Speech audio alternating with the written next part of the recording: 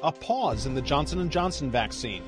Billions more for the state budget, plus a wind and solar siting bill dies a loud death, and more. On Indiana Week in Review for the week ending April 16th, 2021.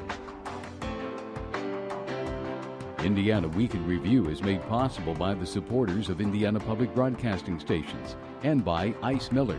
Ice Miller is a full-service law firm committed to helping clients build, grow, and protect their interests. More at icemiller.com. This week, the Indiana Department of Health announced it paused use of the Johnson & Johnson vaccine after national guidance to do so. Indiana Public Broadcasting's Lauren Chapman reports the state also worked to supply vaccination sites with other vaccines. After 6 of the 6.8 million people who've received a Johnson & Johnson vaccine developed a rare and severe type of blood clot, the U.S. Food and Drug Administration and the Centers for Disease Control and Prevention have recommended pausing use of the vaccine. The Indianapolis Motor Speedway was originally supposed to conduct mass vaccination clinics through Sunday with the Johnson & Johnson vaccine. Officials said they have supplied IMS with Moderna two-step vaccines and are working to supply other vaccine sites as well. Health officials encouraged Hoosiers to still get a vaccine, especially because of the increase of cases and hospitalizations from COVID-19 variants. Was this too cautious a move from the FDA? It's the first question for our Indiana Week in Review panel. Democrat Ann Delaney.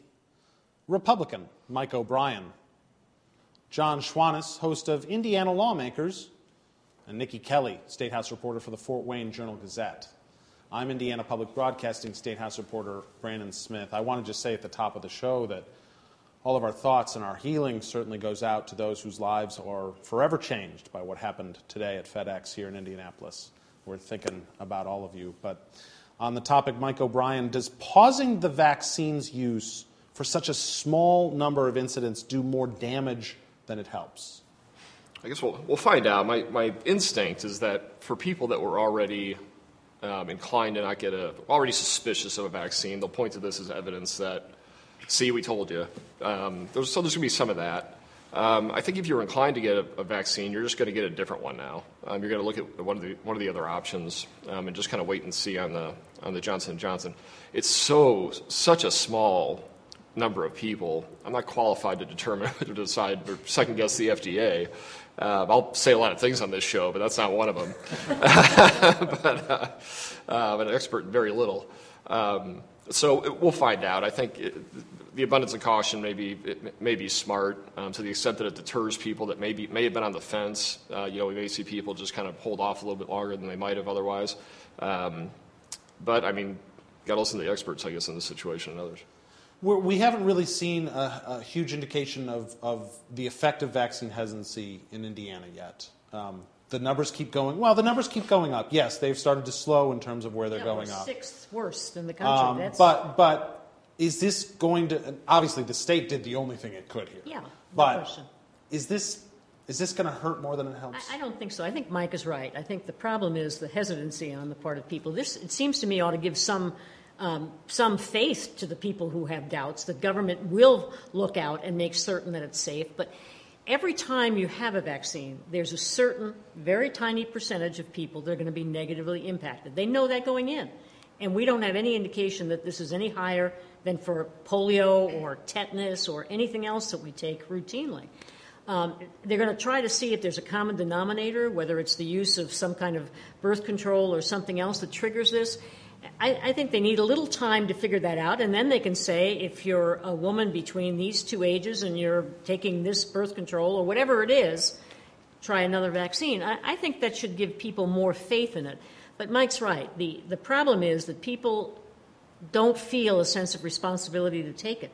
They don't feel that they need to get to that herd immunity. They don't have confidence in the government or the medical system. And that's really unfortunate, because if we don't have that, we're never going to get this virus under control.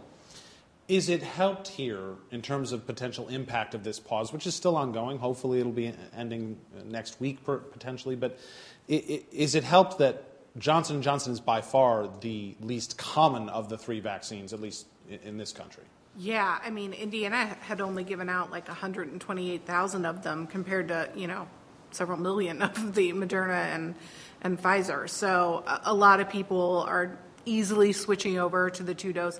There's probably a very small amount of Hoosiers who really wanted the single shot, one and done, and so maybe they decided no. I did notice IMS today opened up saying anyone can come in without an appointment this weekend. So they clearly do have some openings, whether that's partially because people wanted J&J or partially because people are just a little nervous about it. Who knows? Yeah, when we see that announcement at IMS, immediately your mind goes to, oh boy, did they not have enough people to fill appointments, and what does that say about our ability to get enough of the population vaccinated? Are we starting to see the first signs of vaccine hesitancy making a real impact in us getting a handle around this virus? I think that is the case.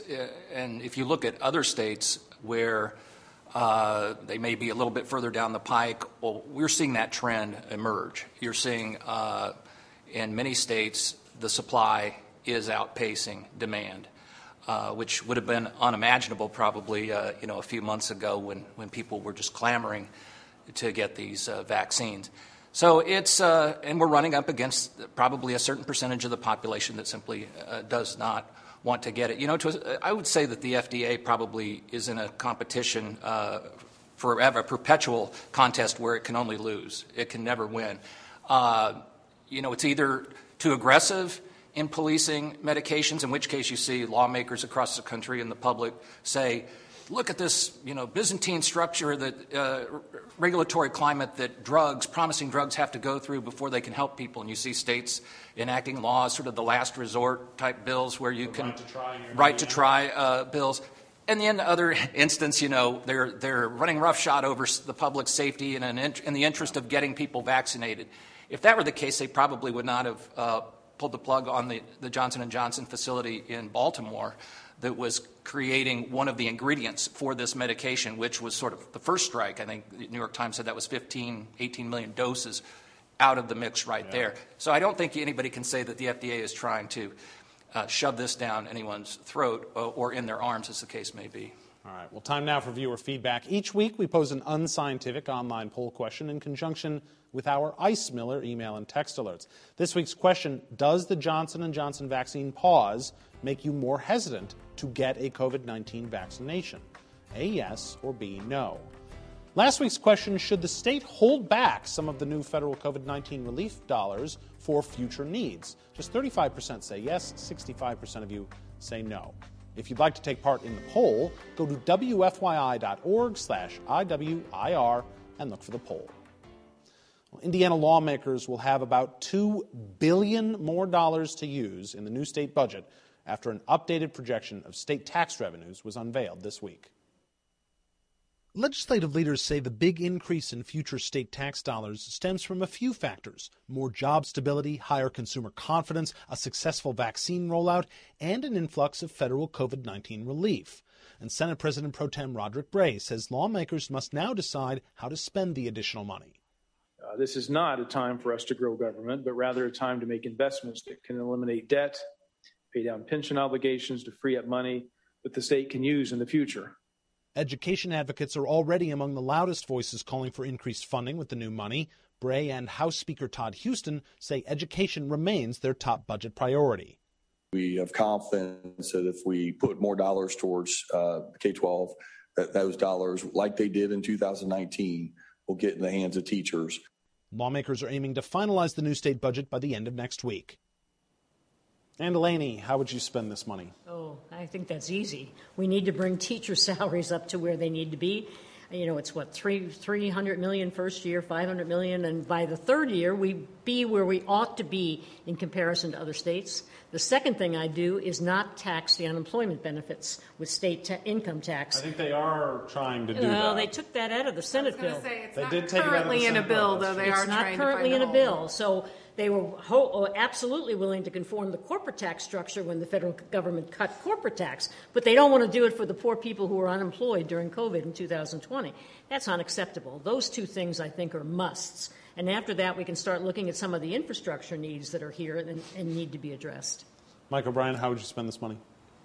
Well, what I think, and I think Senator Ryan Mishler is focused on this more publicly than anybody else, and asking, why is it this high? This is an obscenely large difference between the December forecast and the April forecast. And if you look at the percent increase year over year, or the percent increase over the December forecast, it's driven in large part by sales tax, driven in large part by individual income, driven in large part by corporate income. Those are all things that you'd expect to go up if the federal government, as they did, flooded the economy with money. So they were going to proceed with caution. They should do those things. I do think they should do something on teacher compensation. I've always thought that they should just finance the takeover of it and just do it all in the budget and just take it away from school boards since they get the political heat for it anyway. Why not just do it yourself, like property taxes back in 2008? But this is becoming an obscene amount of money that the state government has to try to manage, which is $7 billion. And understanding why the state's tax receipts are going to go up that big is an important question to understand, because if you how you spend this money now depends on how you're able to manage it if it's not true, one, and if it's not sustainable, two, because you're taxing unemployment benefits and you've had this enhanced unemployment benefit through stimulus, or you flooded people with stimulus checks a large number of whom, I'd say the majority of whom, didn't need it and went and spent it, and now that's what driving your sales tax number. Or you put a moratorium on evictions. Now you have people not paying rent and putting more money into the retail economy. So I think Ryan Mishler's right, and others. It's not just him, but he's been most vocal about it. Is why is it that number? And it's got to inform and instruct how you spend it now, what you decide to spend it on, in case, again, it's not true or it's not sustainable. What if it is? Well, then we'll know that. State's not supposed to be a bank. We'll know that, but it can manage through that too. Holding back a lot of that money, but to that end, when we heard the national forecaster who preceded the revenue forecast, and you talked about what's sort of baked into this revenue forecast, it doesn't include this potential infrastructure package that President Biden is pushing. If that also happens, this could even be bigger than we think. Right? Happy days are here again. Sure, strike up chicken in every pot. Strike up two chickens. Two chickens in every pot. Let's start by saying having a lot of money is better than having no money or not enough. Let's say that. Sure. But in an odd, bizarro kind of way, this does create a lot of problems for the budget architects and for lawmakers, because before, at the height of the pandemic, everybody's expectations were we're going to try to eke by. We've marshaled our reserves. We've been very frugal. We're going to barely get through this, but we'll be okay. And so people who normally would line up at the budgetary trough to get their allotment have sort of been on the sidelines. Now, open the floodgates. Everybody comes through. So that's a bit of a dynamic. And the other thing that changes is the framework of the discussion. And Mike just talked about this. Before, the Republicans were saying when it was just federal stimulus dollars of one kind or another, one-time dollars, we can't really build this into the budget, can't build it into the budget. Now, presuming this is, this is state revenue. For whatever reason, this is state revenue. So it does change. The old talking points no longer work, I guess is what you said, what I'm trying to say. I said jokingly to Senator Mishler yesterday as we were leaving, I said, a lot harder to say no to folks. And he jokingly said, watch me. But, their jobs did get a little harder over the next week. It did get harder because when Democrats would bring amendments, in the past recent weeks, and they'd say we need to restore food bank money or we need to restore money to our choice program, every time Senator Mishler and Chairman Brown would get up and say, look, we barely have a structural balance in the first year. We just can't. If we restored all those cuts, it would be $270 million. Well, guess what? They got $270 million. And a lot more than that. A lot more. Yeah, that between now and July, the 2020 forecast went up in the next 4 months. So they do have money to, give more than inflation to K-12. And in the past, it was hard to argue the whole, schools should be giving more raises when they weren't even getting an inflationary increase. So hopefully they will at least bump that up for them. And everybody said yesterday their top budget priority is K-12 education, and it will remain K-12 education when they look at this new money. Well, a controversial bill that aimed to standardize where wind and solar farms could be located in the state was withdrawn in the Senate this week. Indiana Public Broadcasting's Rebecca Thiel reports, despite a lot of changes to the bill, sponsors didn't feel they could get the votes needed to pass it. The idea was to make it easier for renewable energy companies to invest in Indiana. Right now, the state is a patchwork of different local ordinances. Some counties have banned wind farms altogether. But when county leaders opposed the bill, it was changed so that those who had more restrictive ordinances could keep them. Lawmakers also offered counties the option to have special renewable energy districts. One of the bill's sponsors, Republican Senator Mark Messmer, expressed his frustration that lawmakers still couldn't agree on the bill before withdrawing it. And it's like having a hostage crisis negotiation going along. You give the captor everything they want, and then they shoot the person at the end of the ordeal anyway. However, a bill that creates a standard for how wind and solar farms are taxed did pass the Senate. Nikki Kelly, are you surprised that this bill had such a hard time in the legislature? Not terribly surprised in that local officials have been pushing back this year, especially on a number of bills that were coming through controlling, home rule and local powers. So they definitely saw that as one that they wanted to work against. And for them, when they're speaking to their local legislators, many of whom came up in local government, they do really, have a say on that. Although I understand Senator Messmer's frustration as well. The bill was markedly different than it was in the House, but they still didn't like one specific provision that basically said you can have as harsh rules as you want, but only if you get them passed by July 1, and after that, you're stuck with the state standards. Senator Messmer, as he was wrapping up, said, I've heard other people say, well, we'll try again next year, and his answer was, good luck. I'd love to see it. I don't think he's going to be tackling this again. At least he's not eager to right now. Does this bill have better luck in the future? Well, the market, I think, forces the issue. Renewables are growing and growing and growing as fossil fuels recede. So I think it's bound to come up again simply because of issues that are bigger than the sentiments of the General Assembly or future General Assemblies. This is a mixture, kind of the perfect storm, at least in the eyes of supporters, of a certain group who think that renewables are some kind of communist plot. That there bad things happen when you see wind turbines and when you see solar panels, just bad things. But that's a small group. That alone would not torpedo the bill. But the issue, as Nikki suggests, is this concern about home rule or local control, which we've discussed on this program. Yeah. Earlier in the year, it seemed to be every other bill was about we're going to take over what has been ceded to locals in the past. And I think there was a backlash, a pushback, so now there's a heightened sensitivity. Those two things came together and tanked it this year, but I think it will be back. Well, to that very point then, Mike, if, for instance, next session, there aren't nearly as many bills that have to do with taking over local control, does this, outside of that climate, have a better chance, or is this issue just really tough to thread the needle on? It's pretty hot, and it has been for a while. I don't think in the absence of like a local health department bill does the siting bill have a better shot this session. But this has got to be figured out. The market has already gone there. We see incumbent coal, energy companies that have been producing energy with coal move to renewables, and they're repurposing workforces and they're repurposing facilities. It can be an economic engine for a community, not a detriment where the plant's closing. And we don't live on an island from an energy standpoint. It's not, you don't produce the energy that your community consumes, and that's the end of it. There's a wholesale energy market. So whether you're producing renewable energy in the state or not, we're going to use it because it's just going to be produced somewhere else. A lot of people want to be.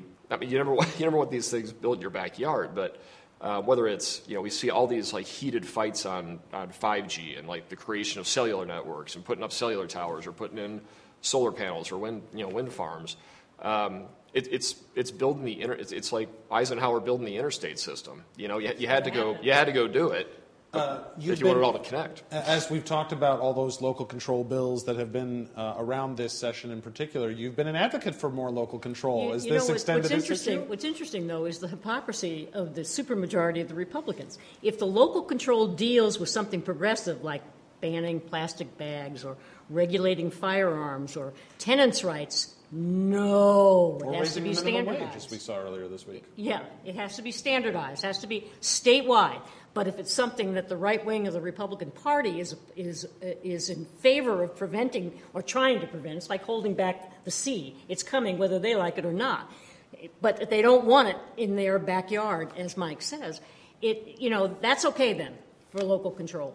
mean, some of these things are better with statewide control, and some of them are better with local control. I just think that there ought to be an approach that's consistent across progressive and regressive issues.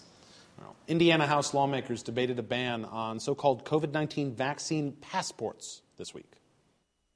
Republican Representative Brad Barrett, a retired physician, offered an amendment that would bar businesses from asking about a person's vaccination status. It would also stop them from restricting access to a public area of their business without proof of a COVID-19 vaccination.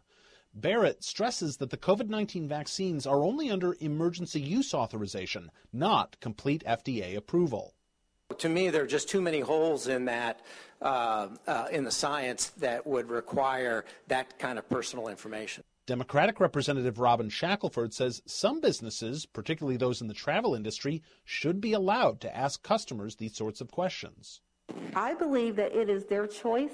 They are a business. They want to keep their customers safe. House Democrats challenged the amendment, successfully blocking even a vote on it using procedural rules. John Schwanitz, let's recall something we talked about just a few minutes ago. Was Barrett's case here bolstered by this pause we saw in the Johnson & Johnson vaccination this week? I mean, you could argue that, but I don't think this issue has anything to do with public health or medicine. Ostensibly does, but let's take that all off the table. This is all about this bigger issue, which we've seen emerge. I don't know if it's because of the rise of Donald Trump, if it's because of the polarization in Washington, it's because of the tribal nature of politics in America in the 21st century. But the battle against COVID is basically just a metaphor for everything else in our political landscape. You know, what government can control, what the individual has control over. I mean, this is that debate, and some people, I think you'd ask them and say, which side are you on? And they'd say, well, before I answer that, I have to know, which is the Republican side of this equation and which is the Democratic side. Once I know that, I can give you an answer. Because I'm not sure there is a good answer from a public health standpoint. There is, but it's not one that's going to be resolved in this kind of forum. Nikki Kelly, what is the likelihood we see something like this before the end of session?